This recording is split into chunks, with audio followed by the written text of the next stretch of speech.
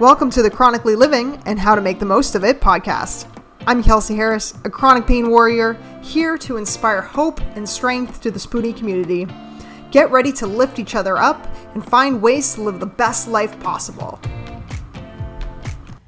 Hi everyone, welcome back to another episode of Chronically Living and How to Make the Most of It. Thank you to everyone for tuning in today. This week, I have an amazing guest who, in addition to being a chronic illness warrior, is a disability lawyer and advocate. Ashley Jacobson, welcome to the show. Thank you so much for having me. I'm excited to be here. Oh, well, thank you so much for coming on. I really appreciate it. Yeah. All right. So first of all, I was curious, before we get into kind of the disability rights stuff and what you do as a lawyer, about your chronic illness journey, and if you can kind of give us an overview of it and how your diagnoses came about.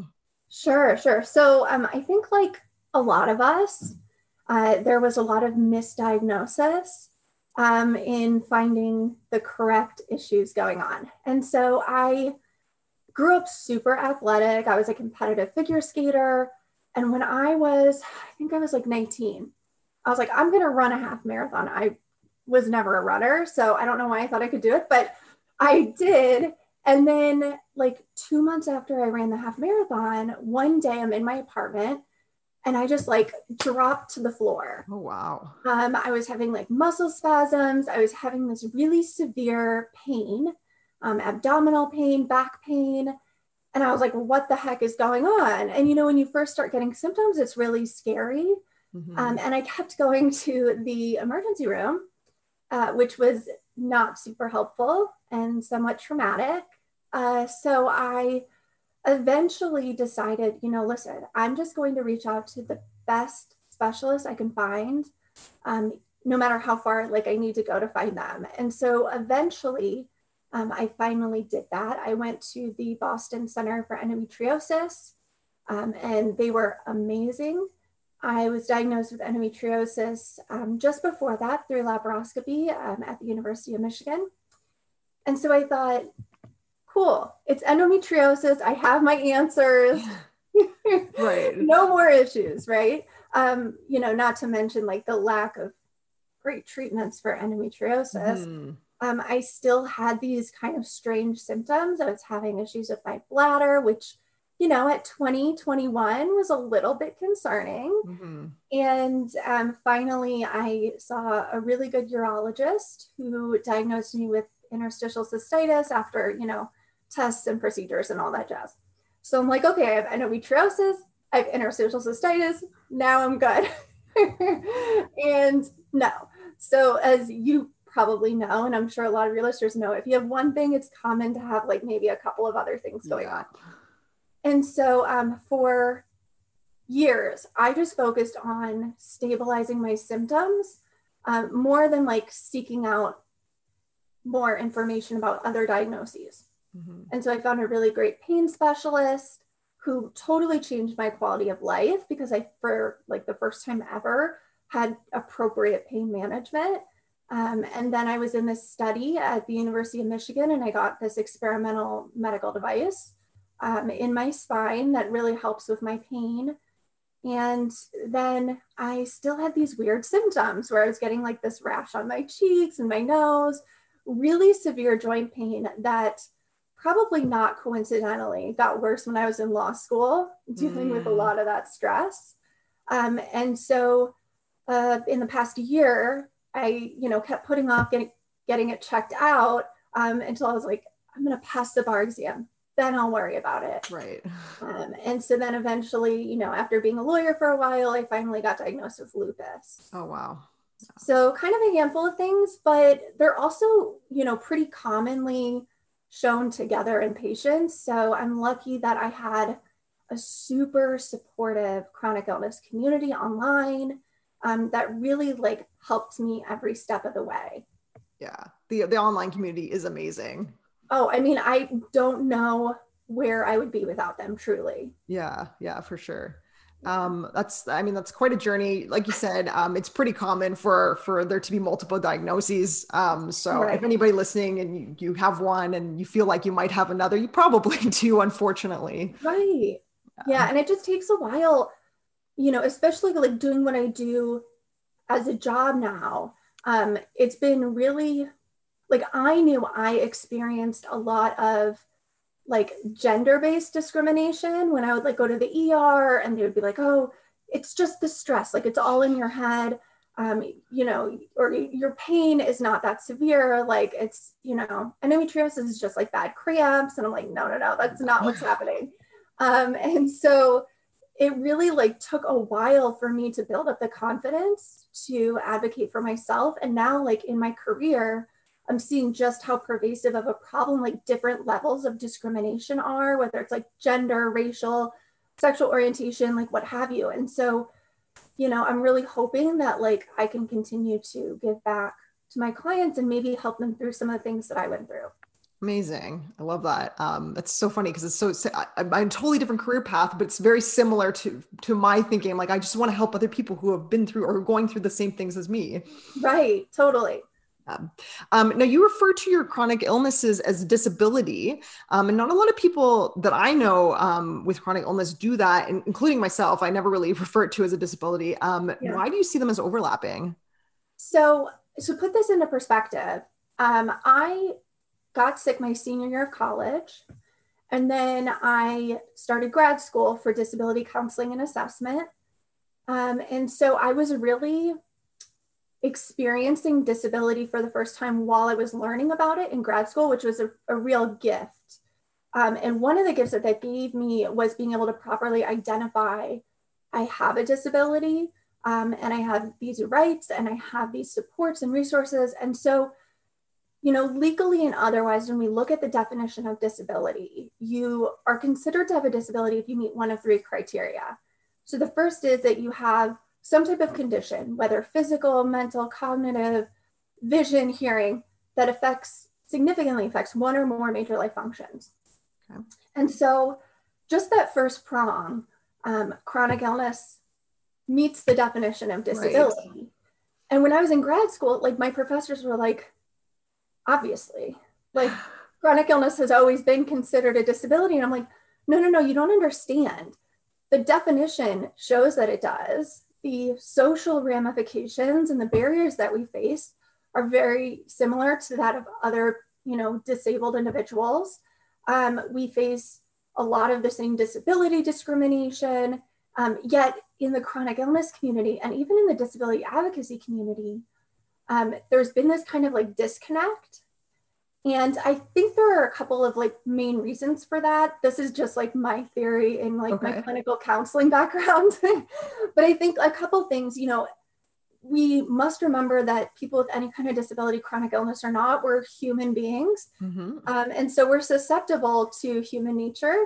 And by being humans, we're naturally, for most people, a little bit competitive in comparing ourselves to others, right? And so being like, well, they're just sick, but it's not the same, you know, like it's not, it's not visible for many people. It's an invisible illness, which, you know, chronic illness is often visible in some ways, but, you know, there's just this different interpretation based on a little bit of that competitiveness that is inherent in all of us. That I think once we identify that and we explain, you know, to other people with disabilities, let's say comparing, you know, comparison isn't great, but if we want to raise awareness of chronic illness as a disability, let's look at the actual experiences of people with various chronic illnesses. You know, myself, for example, with my interstitial cystitis, I don't have bladder function. I use catheters every day. I'm up constantly at night. So I have to like really cope throughout the day and night to be able to function. I've had to use medical equipment in the workplace. I've needed accommodations in school and the workplace. And so when you look at that condition and chronic illness alone, that's something that a lot of people with other physical disabilities deal with. Right. You know, catheter use and things like that. And then, of course, with like the lupus, I have limited mobility often. And so it's really just breaking down that disabled experiences are different. Some people with disabilities might have it more visible than others, but people with chronic illness not only meet the definition of disability, but we're just as worthy members in this disability community. And so by like separating and segregating us, it's really kind of dismissive of our experience living with disability. And so I really tried to like raise awareness of that. Yeah, I like that. I mean, it makes so much sense. Like you said, it fits the definition. And it's interesting because I never personally grouped that together. But when I've used too many sick days at work in the past, they put me on short-term disability. So it's like, well, clearly then it's a disability, right? Yeah. Well, and I think for myself, I went through this a little bit too, where this like internalized ableism that we often talk about in the disability community, where it's like, you know, I don't see myself as, you know, I'm not using a wheelchair all the time, even though I was an ambulatory wheelchair user for years. I still didn't see myself as valid in the disability community because like I didn't need a wheelchair all the time. Right. And so there was that, but then also like accepting that you have a chronic condition that is a disability is a process. And so it's okay if like a person doesn't identify as having a disability, if they have chronic illness, as long as they know that they have disability rights and resources regardless. Right. Yeah, for sure. So all your experiences with having chronic illness, and then obviously your master's was more in the disability category. Is that what just made you decide to become a disability rights attorney? Yeah, so I actually had some really wonderful counseling clients. I worked for a nonprofit. I worked for like universities and their disability resource departments, but I worked for this nonprofit where I was working with individuals, adults and young adults with different disabilities in the workplace. And so I would help them, you know, maybe find a good job fit, do testing and implementing accommodations in the workplace, and just kind of supports for like independent living and things like that. And so I had, over the course of 1 week, I had 3 separate clients deal with the legal system. And in my belief, they were handled inappropriately, especially by the police. And so I had this one client that like really sparked my interest in going to law school, which made my mom happy because she's a lawyer and she's always told me you should be a lawyer. And I was like, no, I don't want to do that. And of course, like she was right. But I had this one client who over the weekend, so I saw her during the week, but over the weekend she was mugged. And she has a communication disorder that like limited vocabulary. And so she called her mom, who called the police to report that she had been mugged. And when the police arrived, they couldn't understand what she was saying. So they assumed that, you know, she was the criminal. She had done something wrong. She wouldn't answer their questions in their perspective. And so even though there was like a reason for it and it was disability based, they arrested her. And that same day, she signed a plea deal, not understanding really what that meant for her life and being, you know, the provider for her family and her kids. And so it really upset me that people with disabilities can get taken advantage of in our legal system. And it's so easy to happen, not because the disability community is especially vulnerable, though there are some statistics that show certain populations can be, but mostly because people in our legal system have no background with disability at all. Right. And so literally that day I signed up for the LSAT. 5 months later, I was in law school and wow. Yeah. You know, and all it takes is one experience sometimes to kind of shift your perspective, right? So makes sense. Yeah. So what exactly do you do at work? So what is a disability rights attorney? What kind of problems do your clients come to you with? Yeah, so I really focus on providing comprehensive disability services. So I have this kind of unique background, as we talked about, with like my disability counseling and assessment, which is for me a real plus, because then I can do really thorough assessments to show, look, this person needs accommodations. They're entitled to accommodations in school or the workplace. I know that from my background. Here's the evidence. Why aren't you giving this to them? And so I really use that kind of holistic approach to design my law firm. So on the legal side, I focus at Jacobson Law and Advocacy, I do one of two things. I protect their rights. So like discrimination and accommodations and things like that in schools or in the workplace or even in courts. Okay. And then when it comes to the other kind of prong that I focus on the legal side is protecting their futures. So making sure that whether they're working or not, they have the best benefits they can have. They have the best like trust to protect their assets. And then of course, like also doing advocacy to try to like deal with things like marriage equality for people with disabilities and reproductive equality and, you know, this and right. that. And then, you know, on the side, I kind of do this consulting where I do like inclusion trainings. I've done a lot of trainings and panels on like policing and disability and things like that. But yeah, I really try to provide kind of any disability service that somebody might need, just because like there's no one-stop shop like that currently, at least not in my area. Right. And a lot of lawyers especially, they hear disability law and they think just Social Security disability. And living with disability is so much more complex than that. Mm-hmm. Yeah, for sure. So how, if someone's listening and they're facing some kind of issue at work or school, like how do they know if they should be seeking out a disability rights lawyer? Yeah. And so, you know, I'll preface this by saying like a little disclaimer because I am a lawyer. You know, whatever kind of like things we talk about here, it's just kind of like educational in nature. So definitely seek independent advice from like a lawyer in your area if you do have a specific legal question.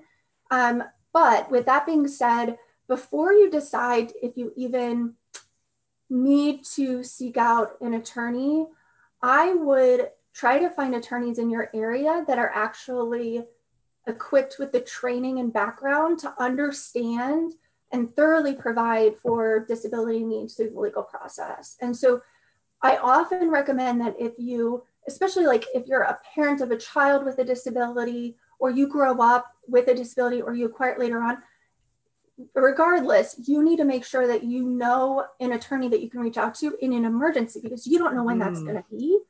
And you want that person to be experienced and to understand and ideally have, you know, background in serving a client like yourself. And so I would say try to find at least like one or two options before you even need an attorney. But that being said, if you're dealing with a current issue, I would just immediately start looking around for attorneys that specialize in disability rights, not Social Security disability alone. Right. That's like a big, you know, misunderstanding, because honestly, you search disability and law and that's the only thing that comes up often. And so you also can look at sites like the ADA site, the Americans with Disabilities Act site. They've got a bunch of resources and questions, like frequently asked questions where people say, you know, this happened to me at work or at the doctor's office or in school. Is that okay? You know, and you can really do your own research, which I recommend, because a lot of times people in the disability community are kind of expected to like let other people take the wheel.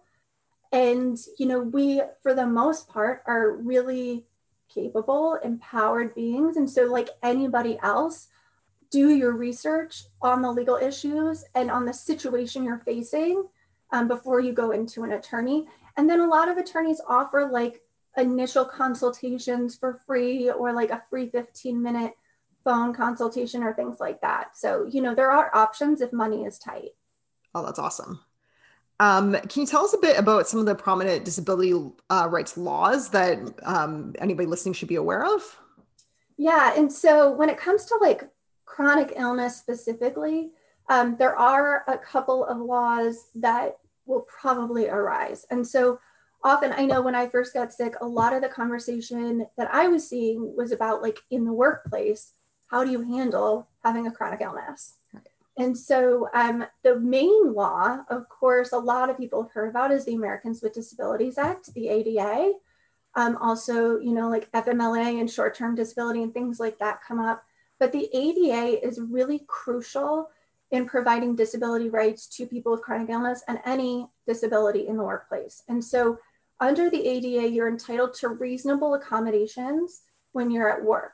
And what's been really interesting with the pandemic is we're seeing how things that workplaces previously thought were unreasonable are now reasonable. Right. Which is frustrating. For sure. But the plus is now people in the chronic illness and disability community, they have more leverage when seeking accommodations. And so working from home was seen as like, oh no, that's impossible. Like we don't do that here. And now it's more possible. And it's something that with, my lupus especially, which has been flaring, it's been really great to do like hearings online. Right. And to meet with clients online. And it's actually beneficial for a lot of my clients that aren't feeling well, that wouldn't want to come into a legal office, frankly, to begin with. Yeah. And so when it comes to like reasonable accommodations for chronic illness, sometimes people ask, well, what can I ask for? Some of the common accommodations that are usually reasonable would be like bathroom breaks throughout the day, like not being penalized for needing to go to the bathroom during a meeting, additional time on assignments as long as it's reasonable. So like, not taking several weeks to turn in something that's due in a couple of days, but, maybe a little leeway there. Obviously, another accommodation is, attending doctor's appointments as long as it's not excessive, which is where workplaces and employees sometimes disagree. But those are common accommodations, but also like dealing with pain in the workplace or dealing with nausea, like having access to medication and storage for those medications, like all of these different things and symptoms that affect you with your illness.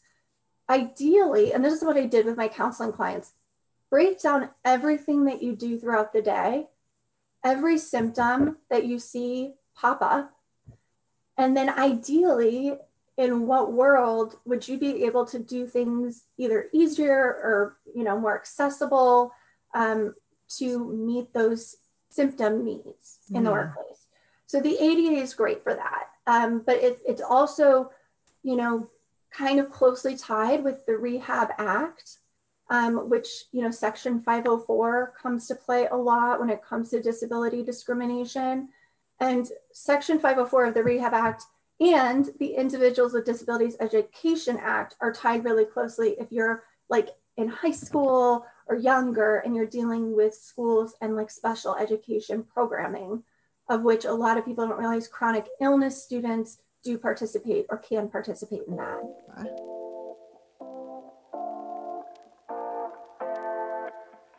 Hey everyone, I want to tell you about trulydivine.com, who has a unique offering at a great value.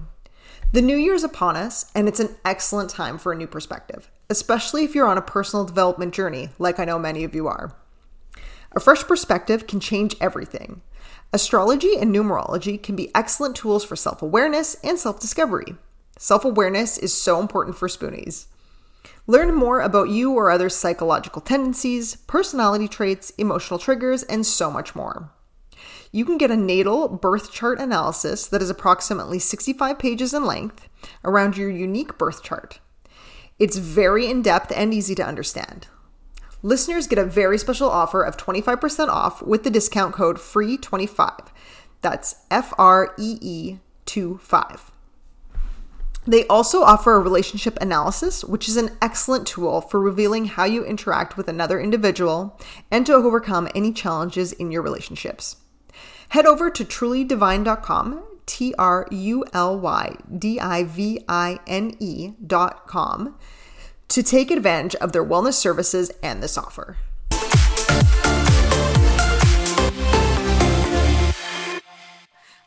It's interesting with all that. I was thinking about how great my last workplace was with accommodations, which I realize is not the case for everybody, but I actually didn't really think about how great they were until you went through the things that you can ask for.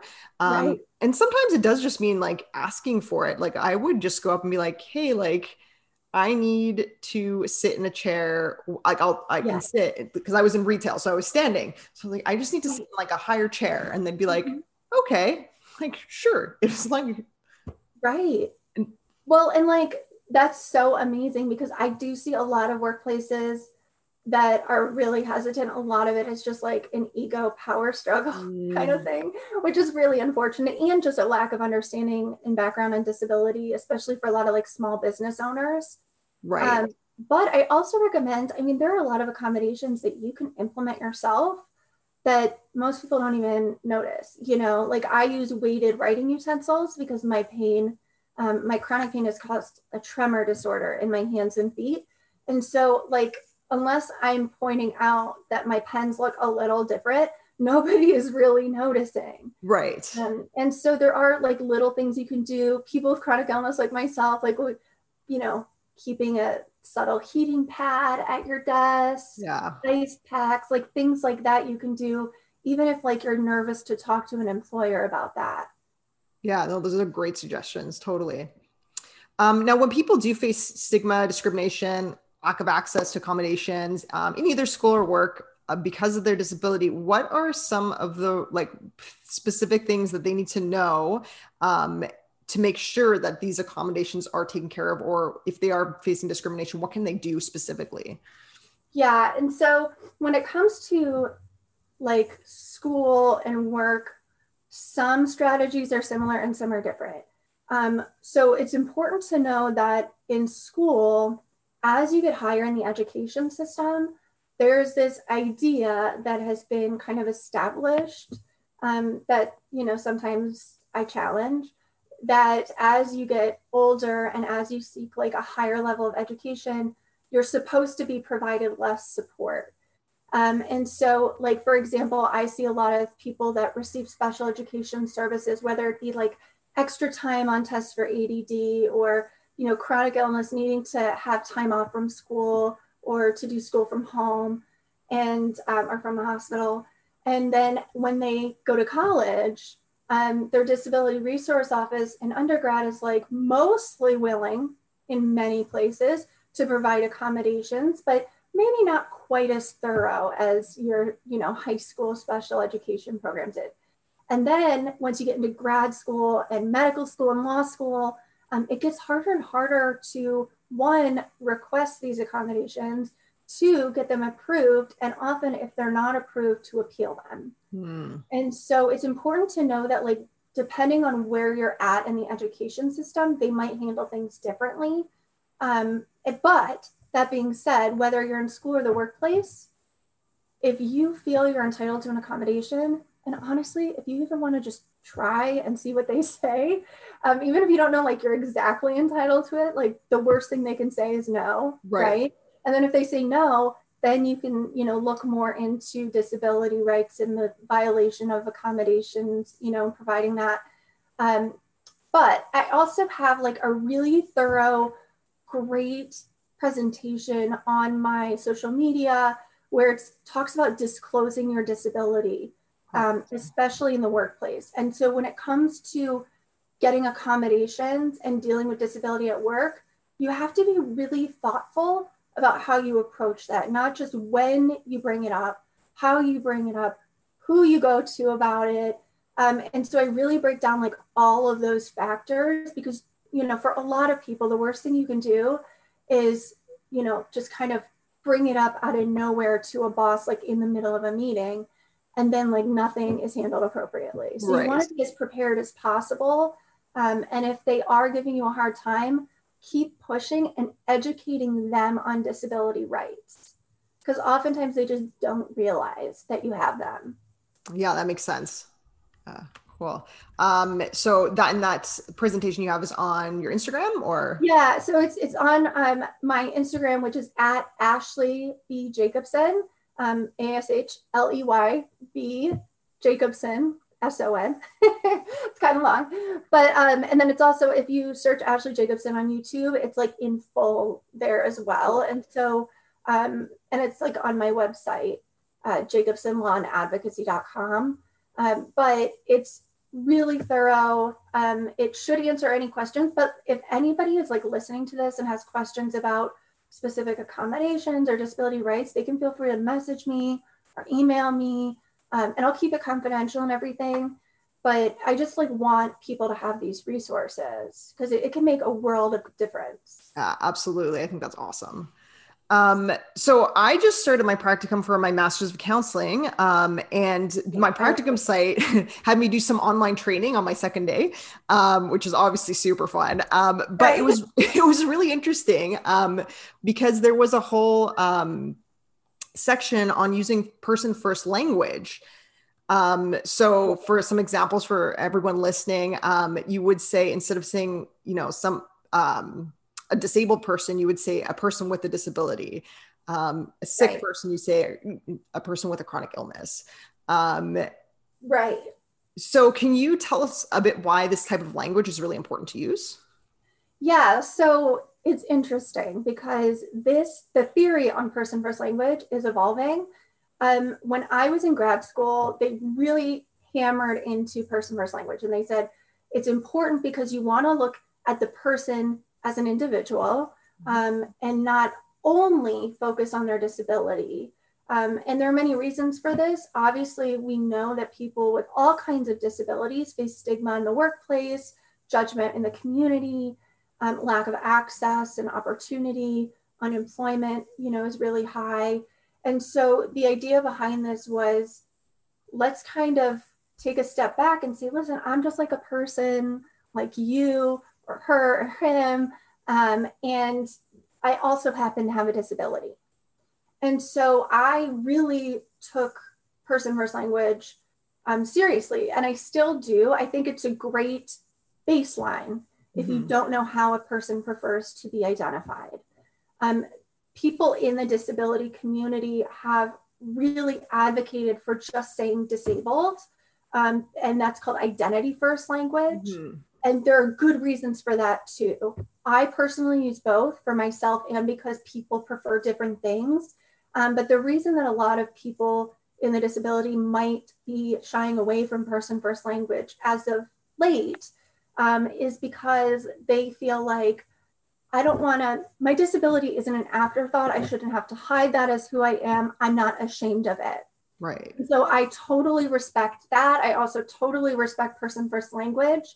But I think a lot of their kind of anger towards person first language is based in feeling like, we're putting our disability after, like it's not, an equal, okay part of who I am. And so I understand that, but the intent behind person first language was to say, we're not ashamed of our disabilities. We're not hiding them. It's just one part of who we are. Right. And so, for me, I use both. If people say, I prefer you just call me disabled, or if you see them like online saying I'm a disabled person, respect that, like always respect what the person wants to be identified as. But person first language is also a good baseline to be respectful and to acknowledge disability when it's appropriate, but to also like not highlight disability if it's completely irrelevant to the conversation. Right. That's like kind of a level of stigma too. Yeah, for sure. So for anybody listening who's maybe, like a friend or family member or something like that, that maybe start with person first language until somebody corrects you is a good way. Or if like you of course can also ask. Of course, yes. I mean, that's always possible. But like when you're first meeting somebody, I understand it's awkward to be like, so do you like being called a disabled person or not? But like a good rule of thumb is just to like, if you have access to their social media, usually like you can tell. Yeah, that's fair. But I mean, person first language has a lot of merits, especially in the media and how the media has portrayed the disability community. I understand why there's this like lack of trust there that they're going to handle disability appropriately in their articles. Yeah, for sure. It's very, very similar to using it with mental illness as well, because, my last course, I was taking psychopathology, and, they really emphasize that, it's people with schizophrenia, not schizophrenics. Yeah. But then when I was talking to one of my friends, she kept saying schizophrenics. I was like, oh my God. I know. Well, and like, especially when you're trained on person first language, it's like a little cringe when you hear people not use it.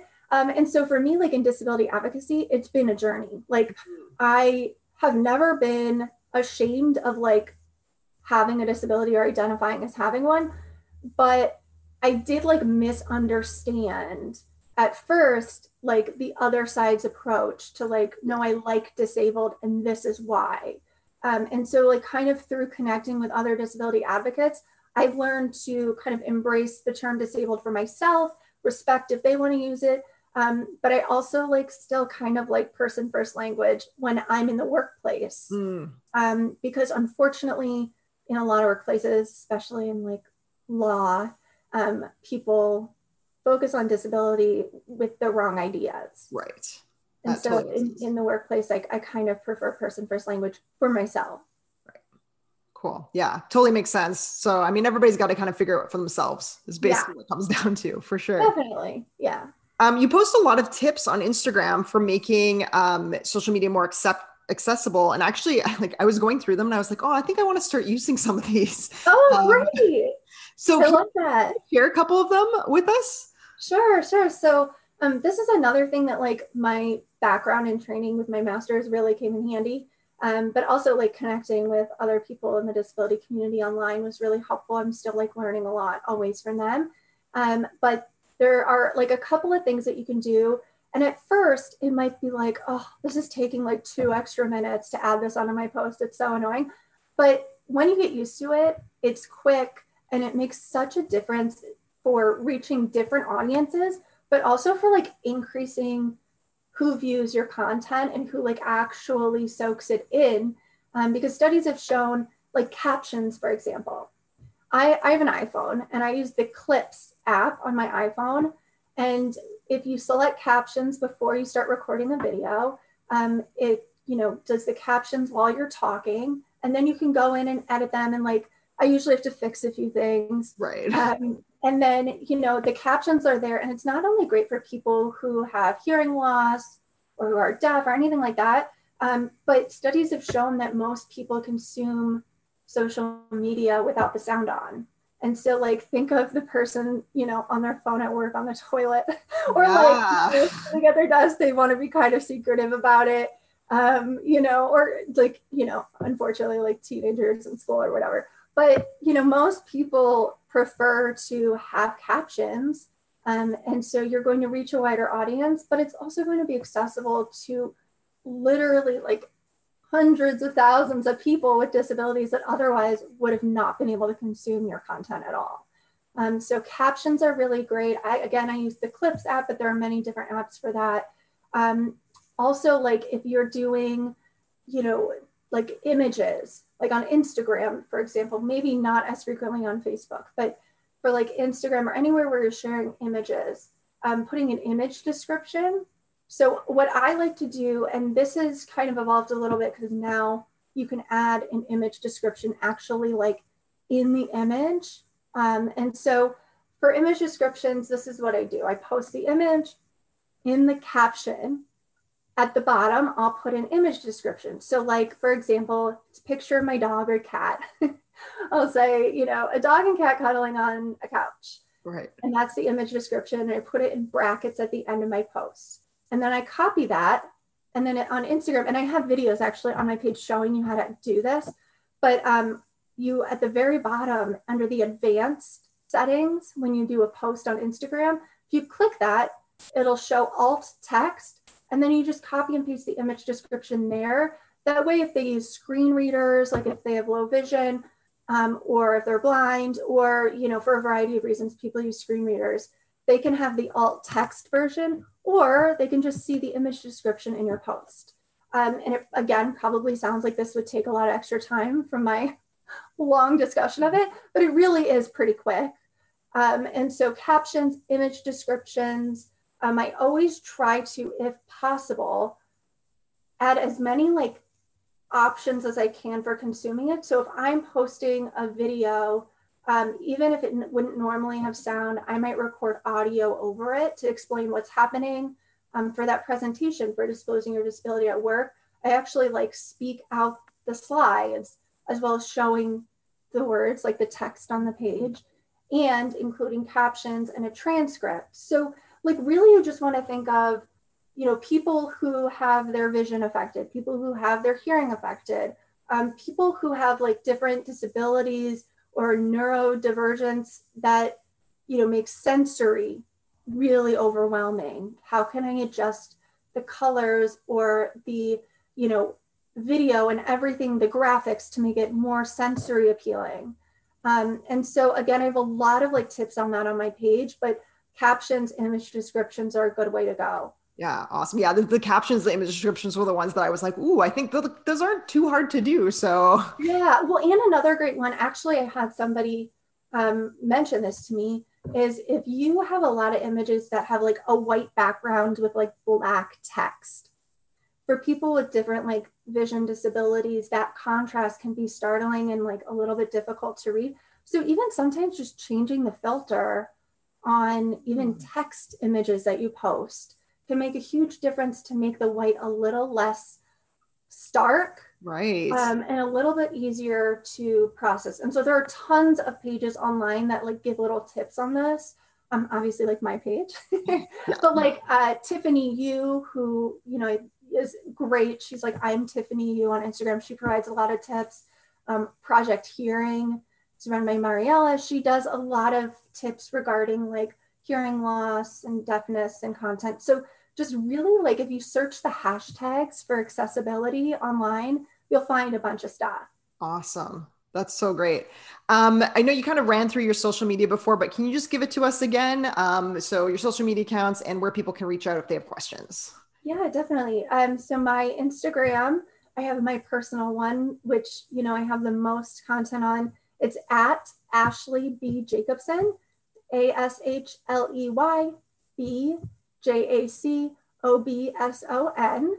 I also have an Instagram for my law firm, which is JLA Firm.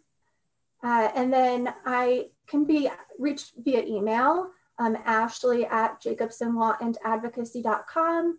Also, if you go to my website, jacobsonlawandadvocacy.com, there's a contact box. That's easier than maybe typing in that long email address. But yeah, I mean, anytime anybody, even if they want to message me on Instagram with a question, if I can't help, I'll find somebody who can. I can do legal services in the state of Michigan, but I can do consulting services really nationwide or even internationally. Nice. So, I'll do whatever I can to help. That's amazing. Ashley, thank you again so much for coming on today. This has been super informative and I really appreciate it. So I know the listeners do as well. Well, thank you. Thank you for having me, Kelsey. I really appreciate all that you're doing for the chronic illness community and, with your career. I wish you the best of luck. I think that's amazing. And, thanks for having me on. I'd love to do this again sometime. Yeah, I definitely think we could probably make that happen in the future again. All right. And everyone listening this week, remember, keep making the most of it.